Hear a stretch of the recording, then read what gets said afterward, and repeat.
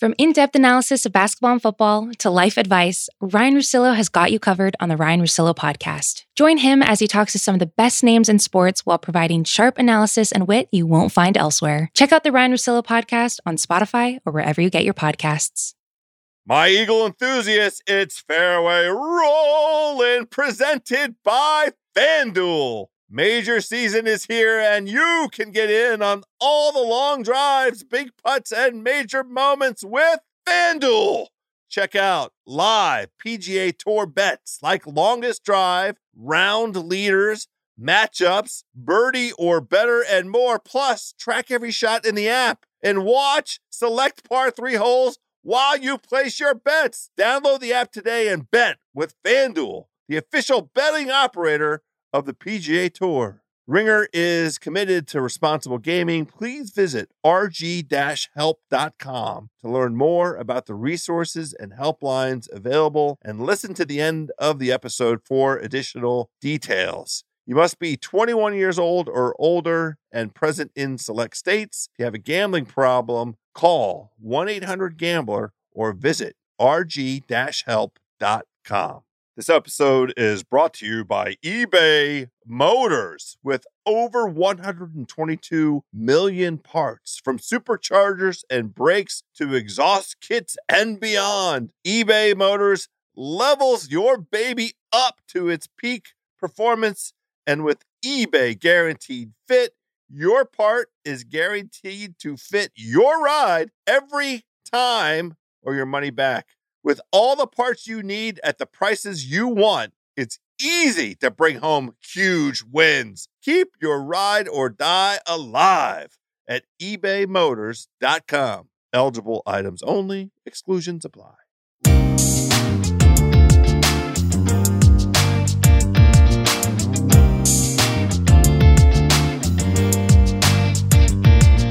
Hello, friends, and welcome to this golf podcast unlike any other. This is an early 2021-2022 PGA Tour golf season edition of Fairway Rolling,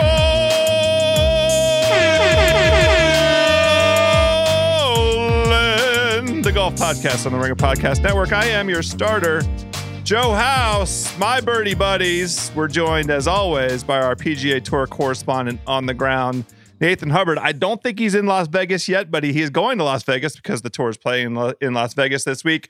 But for us here at Fairway Rolling, this is the kickoff, the official kickoff of the tour season. I mean, it started a couple events ago. There's already 2, but really, you know, until the Ryder Cup is over, as far as we're concerned, things don't get serious. The only way to properly set the stage is with our beloved PGA Tour, all things professional golf, man on the spot, Jason Sobel from the Action Network, here to join us. The first tee is open. It's a 3-ball. We are strolling over right now and throwing a peg in the ground. Sobel, Nate, what's up, boys? My dudes, what's going on? Great to talk to you again. Great to see you again. Thanks for having me on again. Sobel, did you put money on Burns? It was so obvious he was going to win that tournament, wasn't it? 2 years in a row, the most obvious play at that event has been... So last year, I'm sitting there going, why is Sergio playing in Mississippi? And he's like 60-1, and he's the best player there, but it doesn't make sense. He's probably just going there for some sponsor deal, and like he doesn't really care about it. And he goes out and wins, and you're like, of course he won. He's the best player there. And then Sam Burns goes this past week, and you look at it and you go, yeah, he's the best player there, but I don't know, he's the favorite, and I hate betting favorites, and so I'm not going to do it. And I'm going to outsmart everything. I'm going to go with all these triple-digit guys because it's the fall, and those are the guys that really care. And of course, he wins because he's the best player in the field, and it makes so much sense. And it felt like a live bet on Saturday night or Sunday morning was maybe the move there because he was behind, and you could get decent odds, and you just knew nobody else. Like, there's a couple of guys who maybe see Heath. He's going to be a good golfer. I think you had a sense that maybe he would shake under that pressure. I do have a question for you about this tournament overall, though. I'm hearing rumblings and reading some rumblings that this tournament is maybe in jeopardy, along with potentially a lot of the fall season with the Euro thing. Do you have any insight into whether we're going to be back at the Mississippi Masters again? I don't. I don't have any insight. I wish I could give you something. I know that Phil, that'd be Mickelson, leaked something not that long ago about, oh, by the way, the whole fall thing is going to change and that's not going to be around anymore. And it was maybe like, there'll be no FedEx Cup points. Oh, sorry, fall. I didn't mean to say anything. And as if hey, I'm going to tell you some of the news, but then I'm going to pretend that I wasn't supposed to tell you any of the news. So I don't know what's happening with it exactly. I wouldn't be surprised if, we've seen a guy like Billy Horschel, who's now playing over in Europe. He just played again at the Dunhill Links this past weekend. I could see okay, there's a partnership, PGA Tour and the European Tour. They're trying to bring more European Tour players over for the bigger events during the meat part of the schedule. If that means, hey, we're going to try to ship out, we're going to try to export some of our U.S. players to go over and play in Europe at the end of the schedule for their race to Dubai, then that would seemingly make sense. Hey, what better way to get players to go overseas than give them no other option to play anything stateside, and you kind of send them over there. So I could certainly see that in the works, but I have no intel or anything like that. Look, to use your words, from a betting perspective, it would suck if they eliminated a bunch of these fall events, because if you pay attention, you can get some real value looking at a guy like Sahith Theegala or Hayden Buckley, who you knew those guys were going to come out either because of the way they were playing or, Buckley's connections to the tournament and the area. That those are the kinds of top 5, top 20 bets that you can really pull off. I hope that they still keep this thing around because it's good from a betting perspective. Yes.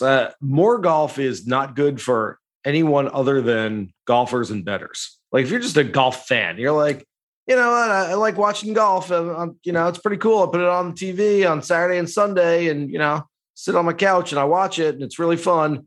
You're like, there's too much of it. It needs to go away so I can miss it for a while. I said that for years, and that was the years that I wasn't necessarily covering it from a betting perspective. And now that I am, I'm like, well, yeah, give us more to bet on.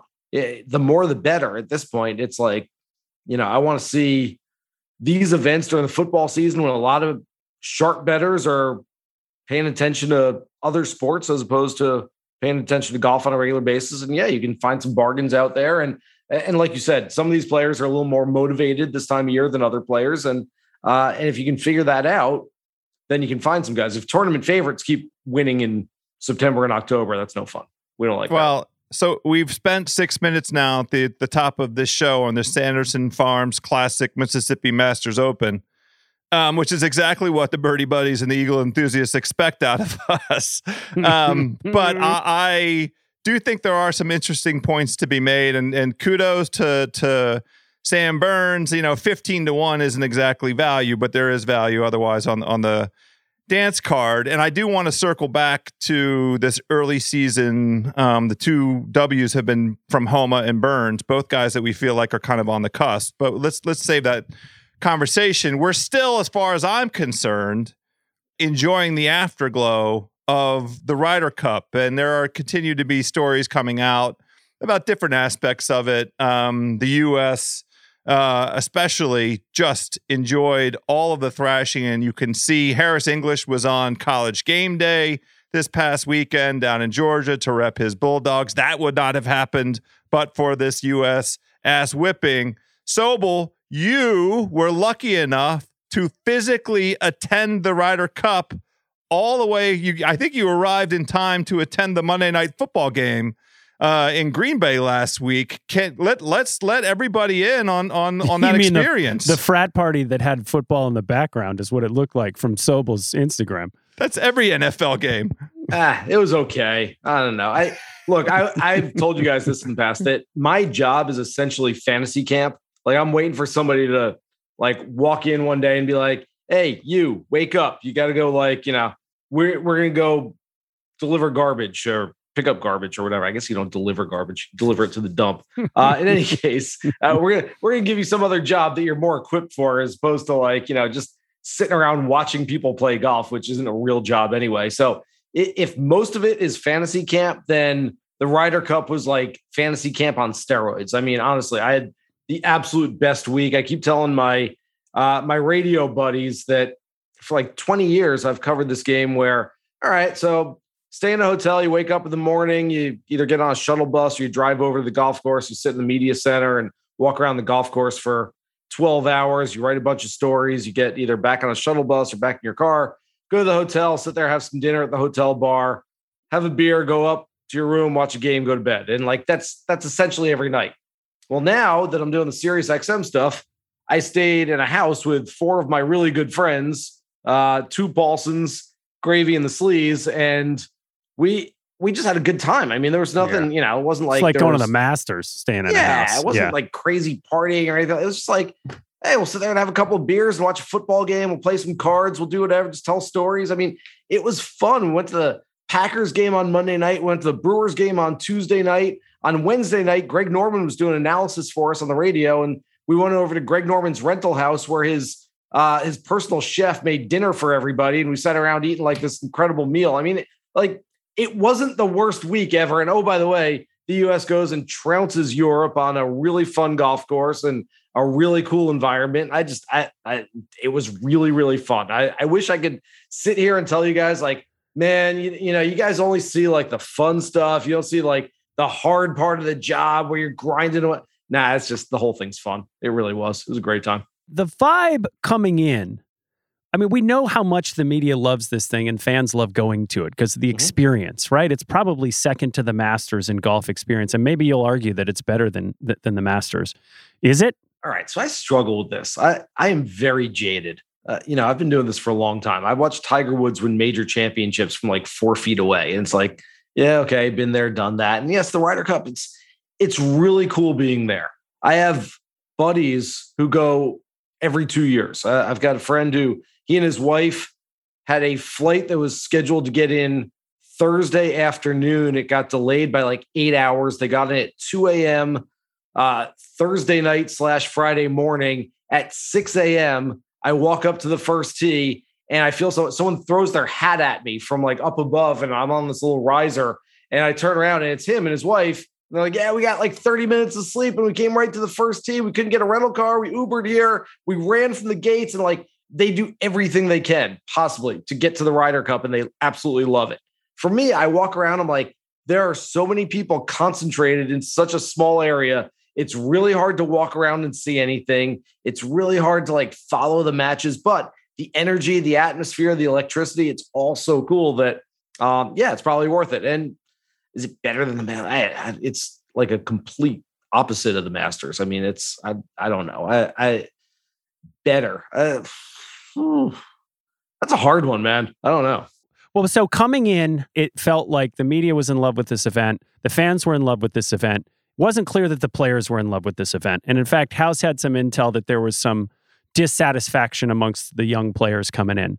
But by the end of it, man, it sure seemed like everybody on that team fell in love with it. Did you notice that progression through the course of the week? And was it as positive on site by the end as it felt like on TV? So one of the best things, and still, even now, people are saying like, captains don't matter.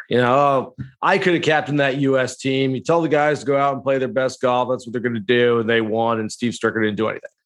That's what Tom Watson tried to do in 2014 at Glen Eagles. He basically said, hey, you guys are better than them. Why don't you just go play better and you're going to win? I mean, what's Phil the big loved deal? That. Yeah, it doesn't work. You have to captain the team. You have to lead these guys. Yeah. Steve Stricker let this team take on his persona, which was, look, I'm a soft-spoken guy. I go out there and play. I take care of my business, and that's it. And so there are no rah-rah speeches. There were no videos being shown in the team room. He essentially let them be professionals, let them be adults, and let them go about their business. And so there were a bunch of guys. Scotty Scheffler afterwards said, other than the team aspect, we're all wearing the same shirts. It sort of felt like a regular event. And that's what they were going for. And so I think, Nate, that other teams, other U.S. teams in the past probably had a whole lot more fun during Ryder Cup week. That, they went out like Tuesday evening, they probably all got drunk together and they stayed up till 2 a.m. and they told stories and they had a great time. This team didn't do that. But if the goal of the entire week is let's go out there and bond together and win this thing, as opposed to let's go and have the most fun for the entire week, then they accomplished their goal. And they it's fascinating perspective. Waited until Sunday night to celebrate. And I guess that's the way you do it. I mean, you treat it like, hey, this is our job, even though you're not getting paid for it. And let's wait until Sunday night when we win, and then we can celebrate, as opposed to let's celebrate all week because we're all together and we're trying to force some sort of bonding between us. This episode is brought to you by Evernorth Health Services. Costs shouldn't get in the way of life-changing care, and Evernorth is doing everything in their power to make that possible. Behavioral health solutions that also keep your projections at their best. It's possible. Pharmacy benefits that'll benefit your bottom line. It's possible. Complex specialty care that cares about your ROI. It's possible because they're already doing it, all while saving businesses billions. That's Wonder made possible. Learn more at evernorth.com/wonder. One of the things I'm interested in your take on, a lot of folks have proclaimed that the future of the U.S.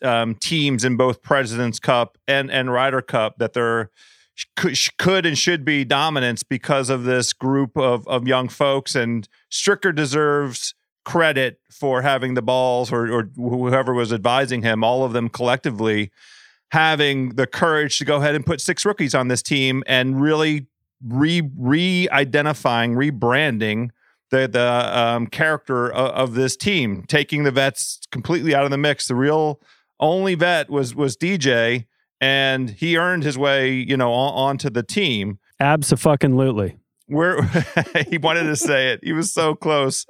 We seem to be poised for a good, solid run. Obviously, it's golf, and anytime you're only competing something once a year, once every 2 years, lots and lots and lots of stuff can change. But do you share that sentiment, Sobel?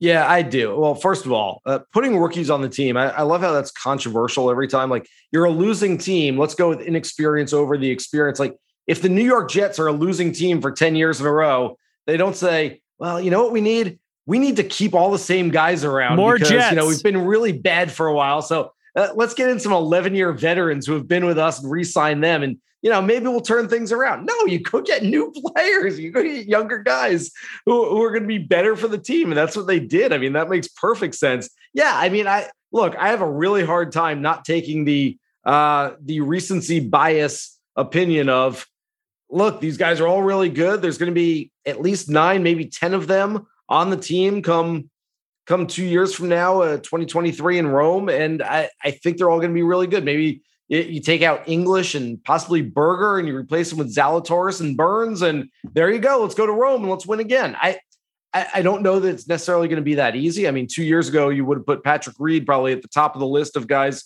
who were going to be at Whistling Straits, and he wasn't there. So things can change in a hurry. What I will say is that European team is getting really old really fast. And I don't see reinforcements waiting in the wings. I mean, you look at the guys who are the good young European players. Okay, Bobby McIntyre is like, he's going to be a good player. He's not a world beater. He's not John Rahm. Rasmus Højgaard is pretty good. I don't know, like Victor Perez. He's okay. I tell you what, the international team for the President's Cup is way, way better right now than the European Ryder Cup team. Is the President's Cup poised to overtake the Ryder Cup in the level of interest, at least the level of competition? I mean, the Ryder Cup has a deserved, revered place in golf legend and lore, but I think the President's Cup is poised to be more competitive. Definitely poised to be more competitive. You take, first of all, a better, and I'll just come out and say it's a better team, the International President's Cup team. You're going to have good players who don't make that team next year, but just being better. And the combination of the U.S. players, look, they're just not going to get as fired up for it. You can't do it every year. You can't go like, all right, we just went 110%, beat them by 10 points. All right, next year, Quail Hollow, let's go get it. It's to band together and beat, hey, we got to beat the Japanese guy and the South African guy who are playing together. It's just for the same reason the international team doesn't get as fired up as the European team. The U.S. team doesn't get as fired up to beat them. Sure. It's just different. It just is. But I think it'd probably be a lot more competitive. They can't be less competitive, quite frankly. So, it's going to be a good one. It wouldn't surprise me at all if the U.S. players go into this one, sort of with a little bit of an attitude of, hey, look, we're all really good. We've done this before and we can win this thing. We always win. The international players, kind of feel that underdog role and finally are good enough to go out and compete and contend. And I can see the international team winning that thing more so than I can see the European team winning in Rome in 23. Who impressed you most coming out of that week? Was there anybody that stood out for you?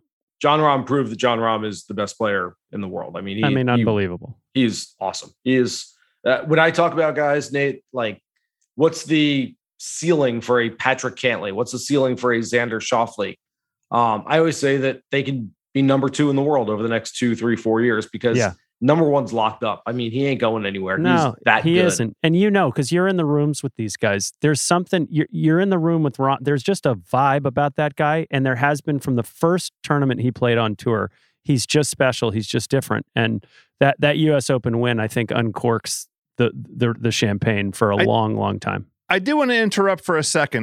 Because I'm trying to build this. I'm trying to speak it into existence. And we chatted about it briefly on our Ryder Cup recap, the immediate reaction show. Is there any possibility, Sobel, that we can get it's rivalry? Probably doesn't capture it, but at least like Collin Morikawa and Jon Rahm trading, because like the 2 majors by Morikawa in such 2 like radically different places under radically different circumstances, that's golfing your ball.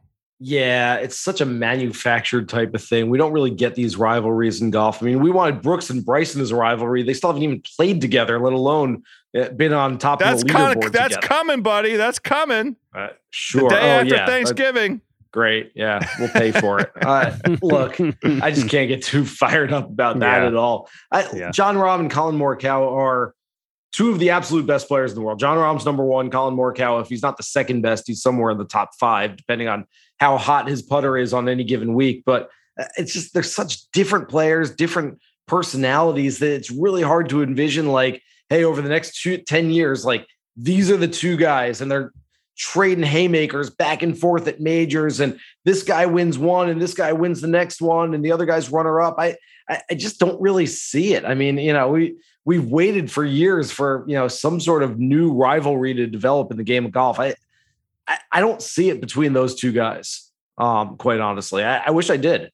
Hope I'm wrong. Well, there's a guy who we wanted to be in the peak rivalry for the last decade who really struggled his way through the Ryder Cup, and that's Rory. And House, I know I'm stealing some of your thunder here, but I do want to ask the question, what is it going to take for Rory to translate that unbelievable passion for the game and being really the best ambassador that we have, although I think Rahm has, proven himself pretty well over the past 6 months. But what's it going to take for Rory to translate that desire and that love for the game into results? I felt like, just viscerally, some of those tears on Sunday were the culmination of 2 years of him not performing the way that he wants. He's working hard and it's not translating into results, Quail Hollow aside. What did you see from Rory this week or that week? Completely agree with all of that. If I had an answer to this question, I think Rory might pay me 8 figures for me to give it to him because he's searching for it right now.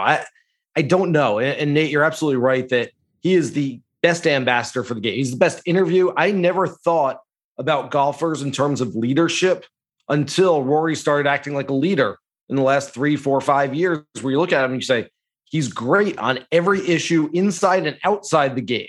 He's a guy that other players look up to. I mean, the guy is he's president of the players advisory committee right now. The fact that there's never like one of the best players in the game who does that. It's always kind of a guy that Johnson Wagner or somebody. Yeah. Kevin Streelman, a guy that's like, hey, I've been at the bottom. I've been near the top. I kind of understand like where everybody is in that spectrum and I can relate to everybody. But Rory likes sort of being in that moment. How can he bottle sort of the emotions that came out on Sunday afternoon after he beat Xander Schauffele in that first match? I have absolutely no idea. Is he done? Is he going to win another major? Maybe. I think so.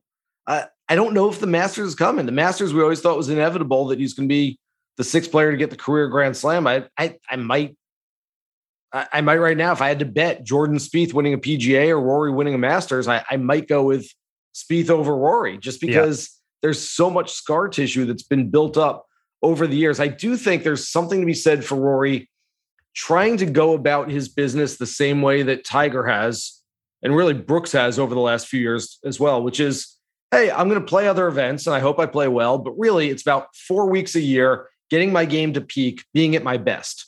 And he's seen Tiger do that in person. He's seen Tiger like, hey, I'm just going to flip a switch. I'm going to go to Augusta and I'm going to play my best golf. He's seen Brooks do that. Brooks has as many majors as Rory has, and he has for a few years. He's got 4 since Rory's last one. And so I think Rory is trying to emulate what these guys have done, which is, hey, I'm going to go on cruise control for a while. And then in April, I'll turn it on. I'll start to play my best golf. And I don't think Rory has that in him. I think that Rory probably needs to, if I'm advising him right now, I'm going to tell him, step on the gas pedal now and just try. You've got to be able to just do it all the time. Go out and win some stupid event in the middle of October that doesn't mean anything and gain some confidence moving forward. Then keep going and keep going and keep going, as opposed to, I just don't think he's gotten his personality to dial it back and then step on the gas pedal and go again. But I don't know. And I don't think Rory knows right now. Our expectations of Rory came out of the Tiger Woods era, where we just assumed there was going to be a guy or 2 guys who were going to eat up all the majors.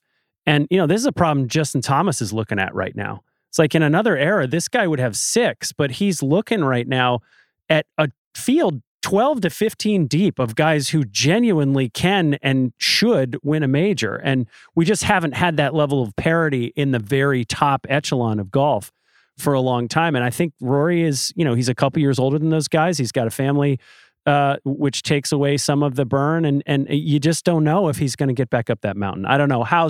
All of this is to try to make you feel better for all of the money that you've lost on Rory through the years. The thing with Rory is I like rooting for him, and it will always be a regret that the 2020 Masters got wiped away, because to Jason's point, he really was trending in the right direction in that spring. He'd played well in the Middle East. He played well at Riviera.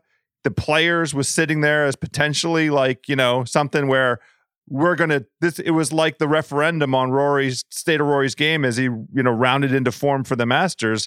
That March Players. Couldn't we have said that in 8 other occasions when he was rounding into form in April and, hey, he's going to win this one. He's the favorite. I mean, it feels like that's the same old story for him. Except for he also played in the final round in 2018 with, Patrick Reed with a chance to win the Masters. Like, it isn't a formula that's a busted formula. It does feel like now he essentially, because of whatever happened to his personal situation, because with the COVID break, whatever, he wasn't able to charge the batteries, recharge the batteries. He was open about, playing without fans and how weird it felt. We kind of missed maybe 18 months of really, competitive golf out of him, other than the Quail Hollow thing. But, he's still young enough. He has another 10 years, which hopefully translates into no more injuries, no more kickabouts when you're the defending champion of the Open Championship. So that should be, 40 more opportunities. 10 times 4 is 40. That's 40 more majors for him to go win. This might be a hypothetical. I'm not sure we can do this or not, so it might not be worth talking about. But can you imagine, like, sort of drilling through DJ's brain and like taking his brain out and putting it inside Rory's head? That's a hypothetical. That's a hypothetical. It is. We can't do that, huh? Is that against tour rules? I don't know. I've never seen anything in the guidebook about that.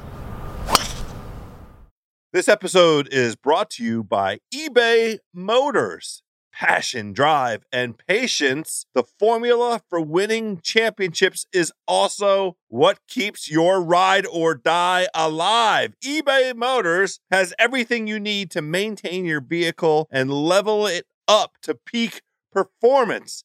Superchargers, roof racks, exhaust kits, LED headlights, and more. Whether you're into speed, power, or style, eBay Motors has you covered. With over 122 million parts for your number one ride or die, you will always find exactly what you're looking for. And with eBay Guaranteed Fit, your part is guaranteed to fit your ride. every time or your money back. Because with eBay Motors, you're burning rubber, not cash. With all the parts you need at the prices you want, it's easy to make your car the MVP and bring home huge wins.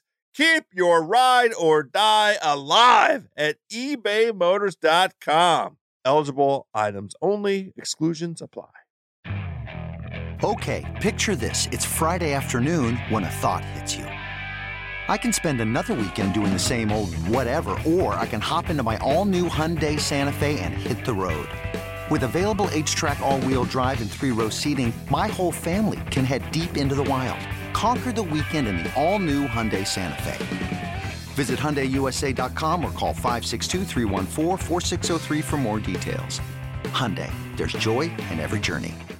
Speaking about cracking open brains and trying to transplant them, the World Long Drive Golf Championship this week, this in our rearview mirror now, was the most interesting golf event on the golf calendar. The thing that had all of golf media and golf Twitter abuzz, and that is because our buddy Bryson DeChambeau, not only did he compete, he was really impressive. And the aspects of it that I particularly was taken by, and I'm interested, Jason, in your experience on the ground at Whistling Straits, it feels like Bryson was among his people, that there was this overwhelming, just enthusiasm for him being there. And I feel like, at Whistling Straits, at least watching on television, it seemed like the crowd was very supportive. What he did driving the green on number 1 on Sunday and making the eagle putt, I think was a real conversion event for any non-believers. It was the ballsiest thing I've ever seen at a Ryder Cup. And it feels like it carried through. There was a lot of hand-wringing and gnashing of teeth about his comment where his hands were all knocked out because he was getting ready for the long drive.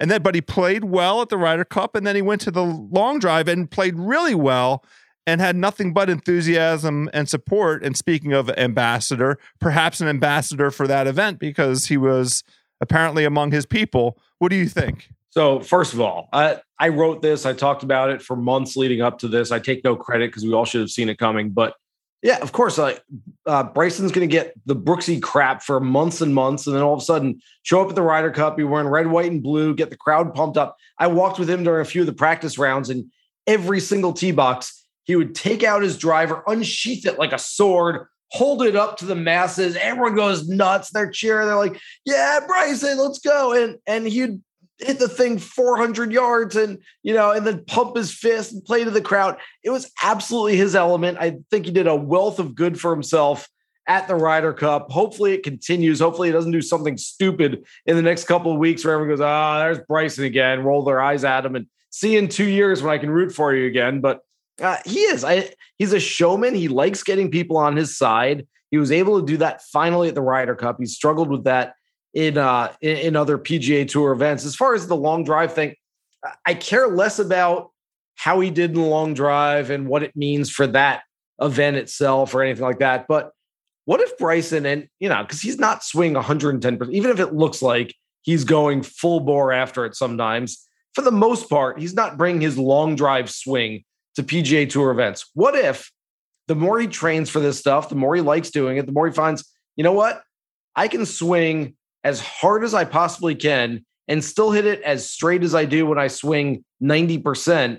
What if he just becomes a long drive guy who's playing in PGA Tour events and a pretty good wedge player and a really good putter, and all of a sudden, like literally, he hit it, I believe it was like 323 average drive on the PGA Tour to lead the tour this past year, which granted, I'm sure there's a lot of measured drives that he hit 3-wood or even an iron off the tee. So it's not totally true or anything like that. But what if he says, I want to hit it 360 on average. I'm just going to smash driver everywhere because I don't think I can lose it as much as some other guys can when they swing as hard as they can.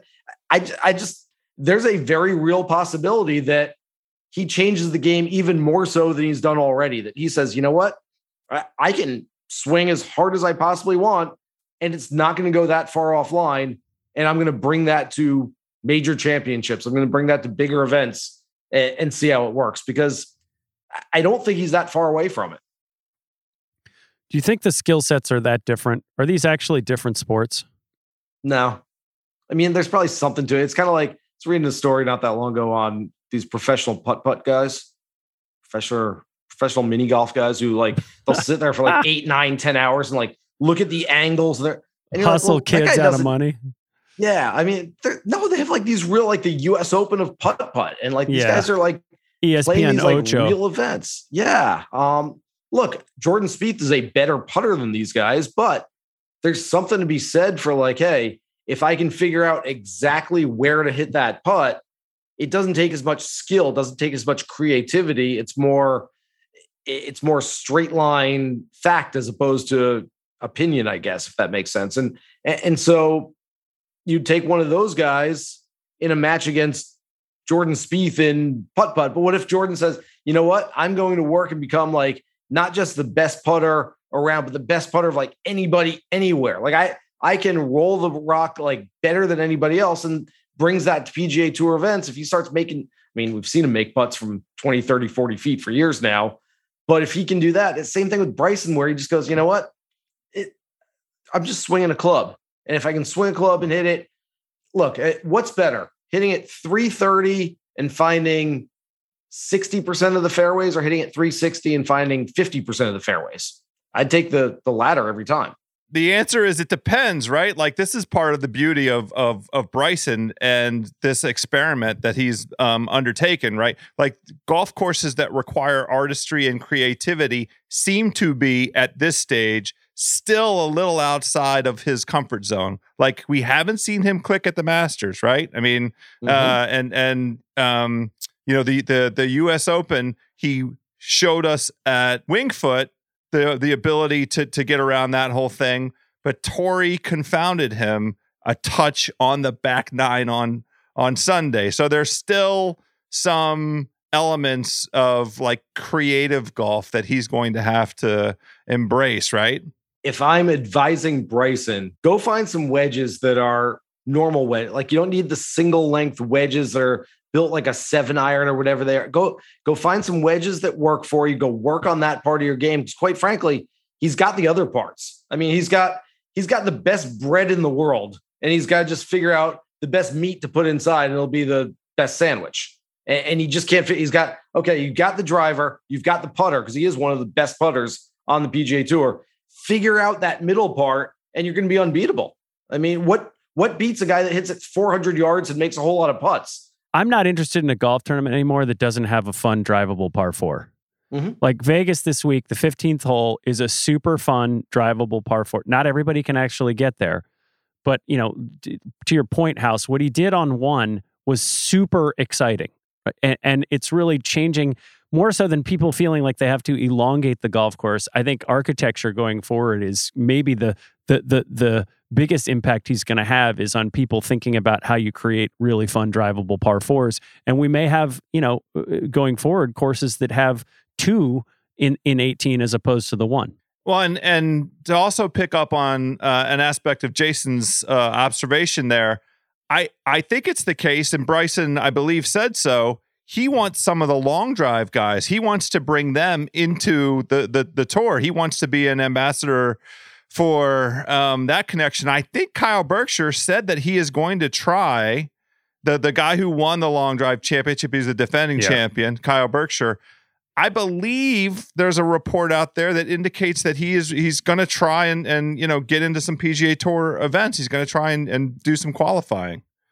So that makes it, I think, an interesting element. I mean, he's by far right now, Bryson, the most entertaining figure in professional golf. I don't think that's really up for debate. Jamie Sadlowski had tried it. He worked with Gary McCord for a while, and he had played in at least some Korn Ferry events or Nationwide at the time. And he was trying to get onto the PGA Tour. Might have played a couple of PGA Tour events as well. He's not just a long driver, but a very good player too. And we've all sat around with buddies. You know, we're out on the course, we're talking golf, we're having a couple of beers. And we're like, man, what if those long drive guys could, like, you know, if they could only just chip and putt pretty well, we got a long drive guy could learn in our how club. to putt. Yeah. Exactly. I mean, that's it. And basically now that's exactly what we have. He might have reverse engineered it and said, hey, I'm going to learn how to play golf first, and then I'm going to become as long as I possibly can. But we sort of have a long drive guy who's one of the best players in the world now. And I think that's only the tip of the iceberg. At some point, 10 years from now, it's going to be like the long drive competitions might be filled with,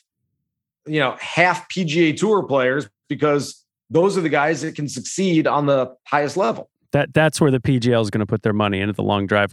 Well, so Bryson parted ways with his caddy mid-year. Mm-hmm. There have been a couple of breakups between players and caddies over the past couple of weeks. We've seen Bones come onto the bag as Jimmy has left to do other things with Justin Thomas. We've seen Bubba part ways with his long-term caddy. Any takeaways from that for you? Does it mean anything? Yeah, it means something. I mean, look, we all go through changes. And I said on a radio show yesterday that I think these player-caddy relationships are less like marriages and more like sort of just relationships that you would have. Hey, at some point you look at each other. It's not necessarily like, I dumped you or I dumped you. It's, hey, let's just kind of, it's been a long time. Let's move on. Let's go for some changes. Marriage is at least supposed to be forever. And, you're looking at it and you say, okay, well, we're in it for the long haul. I think when you're a player and a caddy and you get together, you're like, hey, I'm hoping we make it to next week, and next week works pretty well. And if that does, then we'll go to another one. We'll see how that one works. And at some point you count them all up and it's been 15 years and you're like, wow, that was a really good long run. But change is good.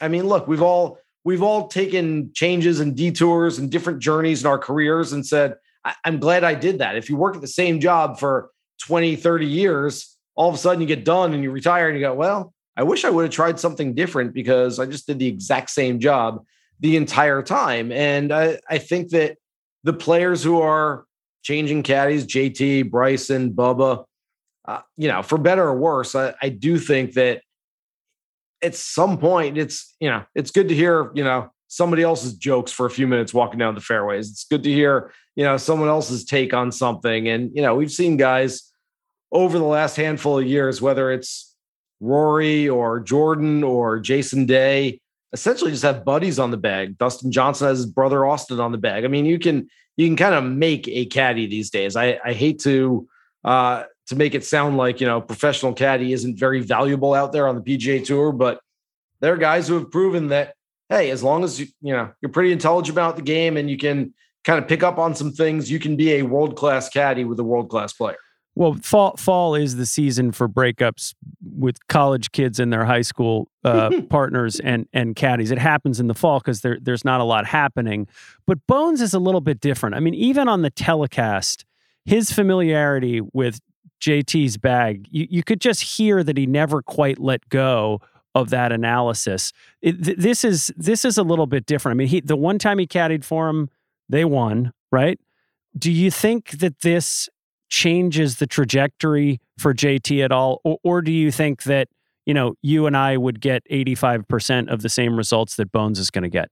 It's really, really hard to say. And I think anything we think afterwards is going to be hypothetical anyway, Nate, because JT's going to play really well. Look, he's one of the best players in the world. He had a little bit of a down year, and his down year included being the leader on Team USA for the Ryder Cup team and winning the Players Championship and having a whole bunch of other top tens. I mean, if that's your down year, then your up year is going to be really, really good. So I expect JT to have a really good year. And when he does, we're all going to sit around and say, hey, look, that switch to Bones, that really worked out so well for him. And Bones knows his game.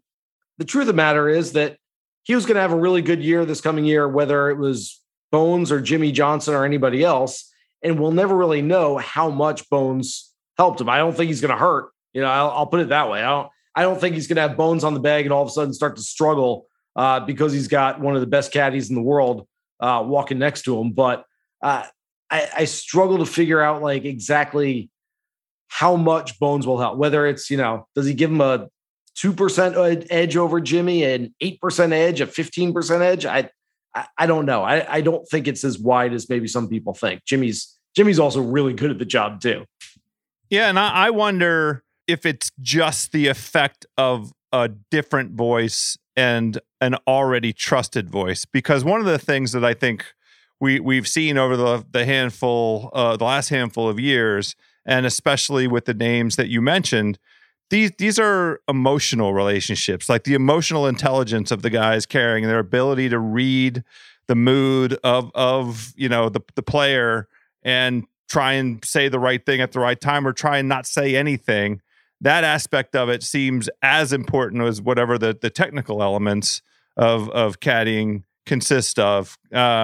With Bones, it feels like intellectually he could be a challenge to JT, and it feels like to me as an outsider observing that JT could use that challenge. He could use somebody getting in that ass just a little bit. Not that because JT just has the tiniest bit. This isn't even a criticism.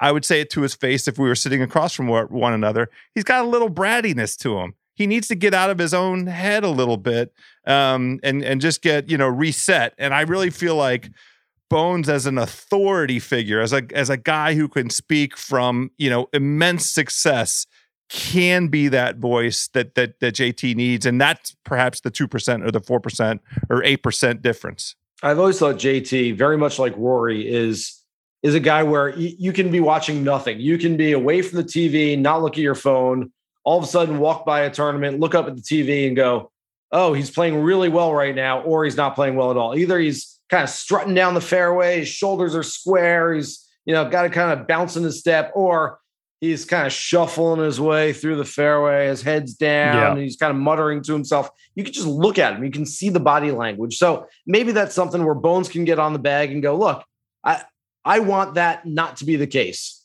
Not that I don't want you to get up when you're playing really well, but I don't want somebody to look at you and know exactly how you're playing. Let's keep that internal. Let's kind of just go shot by shot and not worry about what just happened the last hole or what just happened on the last shot, and just kind of keep an even keel about you.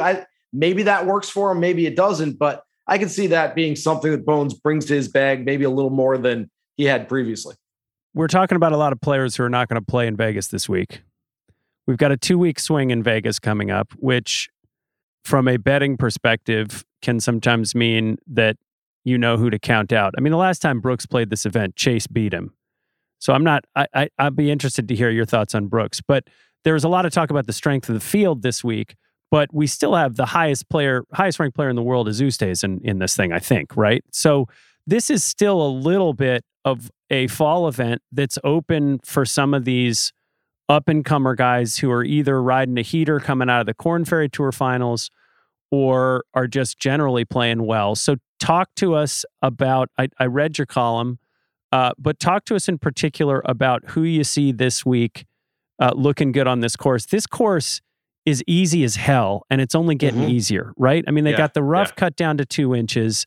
They got, scoring right. This is a 23 under, 24 under winner. And even though Martin Laird won last year, he sort of had that 1 week. Who do you see coming in to Vegas, into Summerlin, a sneaky fun course to watch down the back and playing well this week? All right. I think there are a lot of options, and you're right. It's Louis is at number 8, I believe, in the world ranking, and he's the highest ranked player. It's sort of bottom heavy in the top tier, if that makes sense. There's 15 of the top 30, but only 2 of the top 10. And so you got a lot of fairly big names, but not necessarily the biggest names who are at this thing this week. Top of my list, a guy that we mentioned earlier who played really well in the Ryder Cup. He was 2-0-1. I've got to think he's going into this thing with tremendous confidence. One of 4 players to play for the U.S. Ryder Cup team without ever having won a PGA Tour event beforehand. Of the previous 3, 2 of them won pretty soon afterwards. And I think Scottie Scheffler's on course for getting a win at some point pretty soon. I don't know that it's necessarily going to happen this week, but we know he can go really low.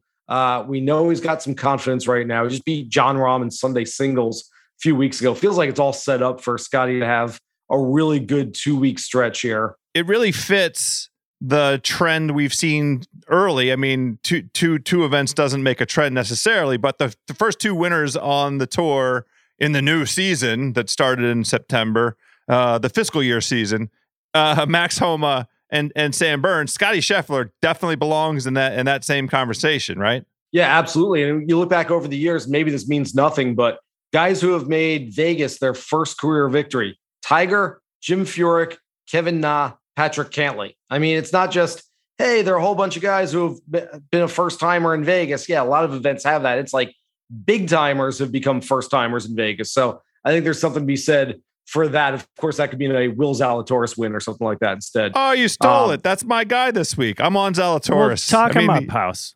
He's in. I mean, well, he's in form. Tied for 11th at the Fortnite Championship. I'm not going to say whatever the right name is. It's too hard. And then tied top 15 at Sanderson. Now, the top 15 at Sanderson, if you wanted to go glass half empty, it was a disappointment because he shot 61 or 62 one of the days and was in Friday. Yeah, 61 on Friday and was in the lead or in the top 5 and then shitty Saturday. Yeah, that's right. Let it get away from him. But I like this idea of the bent grass greens at this venue. I like T5 that this is here a year ago. Yeah, exactly. And that is one of the prevailing aspects of the guys that are going to go on my dance card. I want guys that have played this venue because of the elevation change, because of the familiarity with this bent grass, because of the air density stuff. Like, some of the science does matter. Some of that familiarity. He's got it all, and this absolutely fits that sort of characteristic that you just described, Jason, of like big time guys coming out and grabbing their first win. Zalatoris, I love him this week. You know, another type of player I like at this event? Guys who live there, or at least have lived there or went to school there. No other place is that a bigger edge. We always talk about that every week. Like, well, he gets to sleep in his own bed. Okay, sometimes that sucks because you got to pick up 300 extra tickets and you got neighbors coming over afterwards and you got to take out the garbage before you go out to, the course and go to the range and stuff. You just got too much stuff going on. In Vegas, look, golfers are human too. And guys, I guarantee, are going to get to Vegas at the early part of this week and go, all right, let's go, go over, hang out Bellagio, maybe go to Aria for a little bit, hit the tables, go out for a nice steak dinner. Let's go see this club. I mean, look, it's early in the year, especially those guys who are pretty secure in the fact that I've got 11 months to claim my card, to keep my playing privileges. I'm not too worried about it right now in October that, I can have some fun this week. And so the guys who aren't going out there to have fun and go, hey, let's walk up and down the strip and let's go have a good time, are the guys who live there. And I think it's a huge edge for a guy like Kevin Na, who's won this thing twice. Charlie Hoffman doesn't live there anymore, but lived there for 20 years. I'm sure he's not. God, I don't trust Charlie Hoffman anywhere. I don't trust him either. I say that, but I really don't trust him a whole lot either. No, Charlie's playing great right now. Yeah, he is playing great. I have a hard time betting Charlie. Yeah. But no, I do like him this week. Maverick McNeely lives out there. I love Maverick McNeely this week. And you give me a short course right now, especially a West Coast type of course, a desert course. Mav McNeely is absolutely on my radar. Scott Piercy always plays well in the desert. My guy, Brendan Steele, last week, I always like looking at final round. When you talk about Brendan Steele, I listen because you always have the inside track on Brendan Steele. We see heart emojis. Whenever you start saying Brendan Steele, heart emojis start rising up on the screen. You always have the inside scoop. So I definitely would put something on him this week. I usually know kind of how he's going to play. And last week, you look at the final round ball strike numbers. He led the field on Sunday at Sanderson in strokes gained tee to green and strokes gained approach shots. I texted with him afterwards. I'm like, oh, that was pretty good. He's like, yeah, dialed right now. I'm feeling it. Golf is good again. So, and then I've seen a lot of these golf touts out there on Twitter saying this Hubbard guy's going to have a good week too. Very underpriced on DFS. I don't know. Speaking of having some insight, I'm all ears right now. Yeah, I just don't make me jinx it. He was 15th in Napa, and we'll see. Thank you to MGM for getting him in the tournament. I am going to gloss over that quickly so I don't jinx it and come back to a guy who we need to reverse jinx. House, you will recall that I mentioned the last major that Matthew Wolff somehow played, and he was one of the best odds on the board in terms of just value. He was T17 last week. He lost in a playoff here in Vegas last year. Last week, he was 19th in shots gained off the tee, even though he only hit 37% of his fairways. and was 135th in accuracy. He was first in driving distance and still hit 75% of his greens. He made 22 birdies last week. I love it. You cannot lose a ball in Vegas unless you hit it into the actual desert and the rocks, because the rough is so low. So he's going to, and you're right, Sobel, that this is not necessarily a course that that you got to be long to win, but it doesn't hurt, especially coming down that stretch where you have, the drivable par 4, 2 par 5s, 18 is long. That is the stretch where you score and you win. So we're going to learn a lot about whether Matthew Wolff is back this week. We've seen little flicker signs. I love him coming in this week. I think this is going to be a statement tournament for him. I want to ask you about the Korn Ferry guys, though. In particular, Jaeger. Okay, this is a guy who, he's been around forever. He was the best player on the Korn Ferry Tour last year. He's not really turned it over in the PGA Tour. Are there guys like Jaeger who you think are coming up from the Korn Ferry who are finally going to break through and land on this tour? Either vets like Jaeger or some up and coming rookies. So I think Jaeger is a guy that's going to be a good, solid PGA Tour player. Like I don't know that he's going to come out and win 3 times this year. In fact, no. I don't think he's going to do. It's just not going to happen. He's got to have a breakthrough at some point. I think he can win. I think he's going to contend a handful of times. Can he be, sort of on that borderline for getting to the Tour Championship, like kind of in that, like 30s to 40s on the point list at the end of the year? Yeah, I think that's about where he'll be. And I think that's a good range for him. Not a guy that's too worried about keeping his card at year's end, but also not a guy that's like looking to break into the top 20 in the world ranking either. I just don't know if there's that ceiling for him. Some of these guys are going to be really, really good. I mean, I think Mito Pereira is going to be a top 20 player at some point fairly soon. He's a must bet for me every week, even though, because he's going to have that breakthrough and his numbers are in the right place in terms of the value. Mm-hmm. We mentioned Thigala earlier. I think he's going to be really good. Do you feel him this week?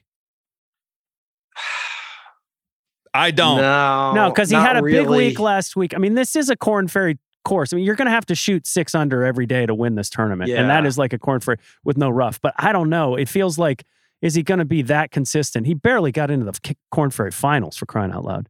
He's a West Coaster. Give me him somewhere late January, early February. I'll kind of figure it out. Maybe a Phoenix or something like that. Yeah, but Amex or something. Yeah, that's another desert place. I guess I kind of look at that as a correlation. If you're going to take a guy in Palm Springs, you might take him this week as well. But I just probably back to back. I don't love them, but there are a bunch of really good players who are coming up. And Buckley, Sig, any of those guys? Sig's a guy. He's essentially like a Kevin Kisner, JT Poston kind of guy, where when they go to the Southeast and there's Bermuda greens, he's a guy I'll be looking at every single time. Away from there, I'll take a wait and see approach and see if he's kind of guy I want to chase.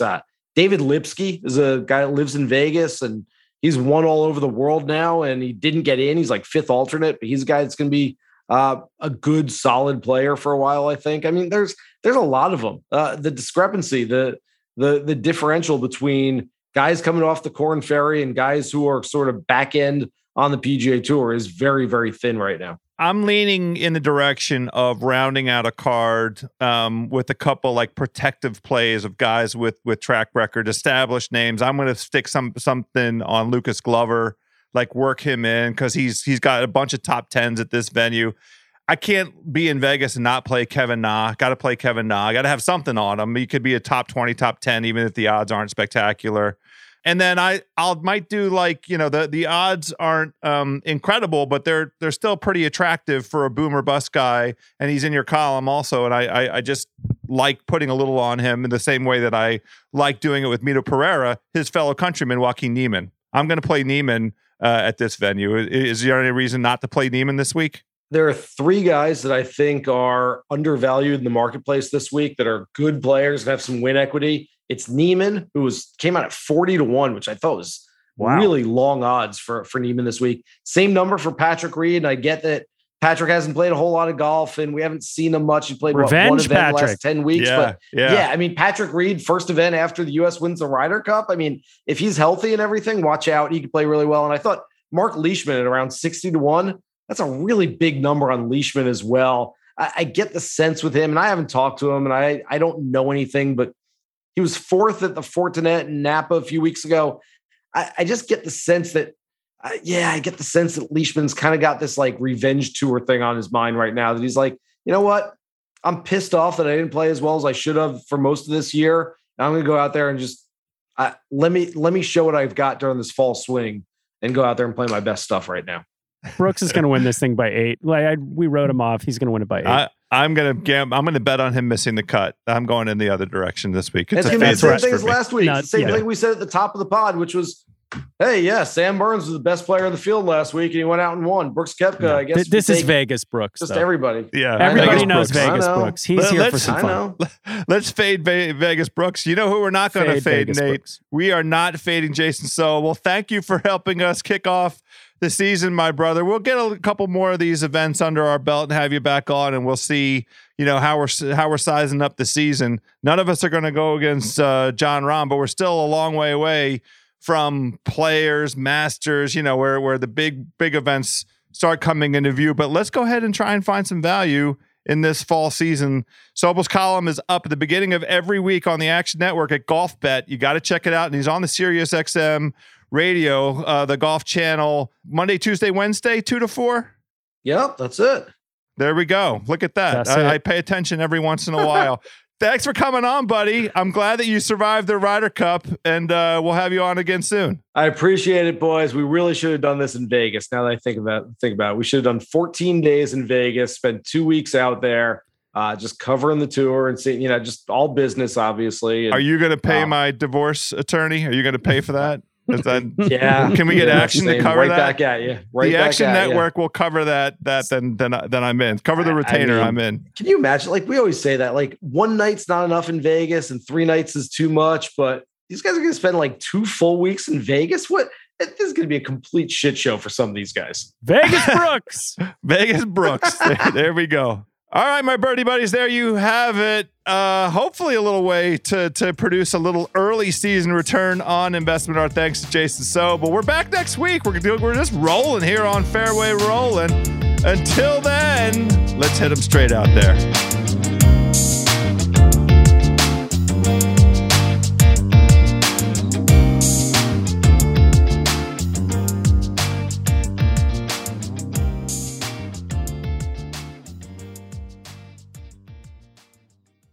This episode is brought to you by Hotels.com. When I went on my last holiday to Cape Town, it was amazing. My friends were there, the weather was phenomenal, and most importantly, the food was fantastic. But one thing I struggled with was finding the right places to stay. All I want is a great bed, a fantastic shower, and breakfast that doesn't end at 8 a.m. I'm on holiday, I'm still sleeping. I also like ease, and the Hotels.com app easily helps me to find a perfect hotel for every trip. Whether you're looking for a family-friendly getaway or a relaxing spa weekend, on the Hotels.com app, you can compare up to 5 hotels side by side. Now, why would you want to do that? So you can see prices, amenities, and star ratings. And best of all, you don't have to switch back and forth between options. See? Ease. So, start planning your next getaway and find your perfect somewhere in the Hotels.com app today.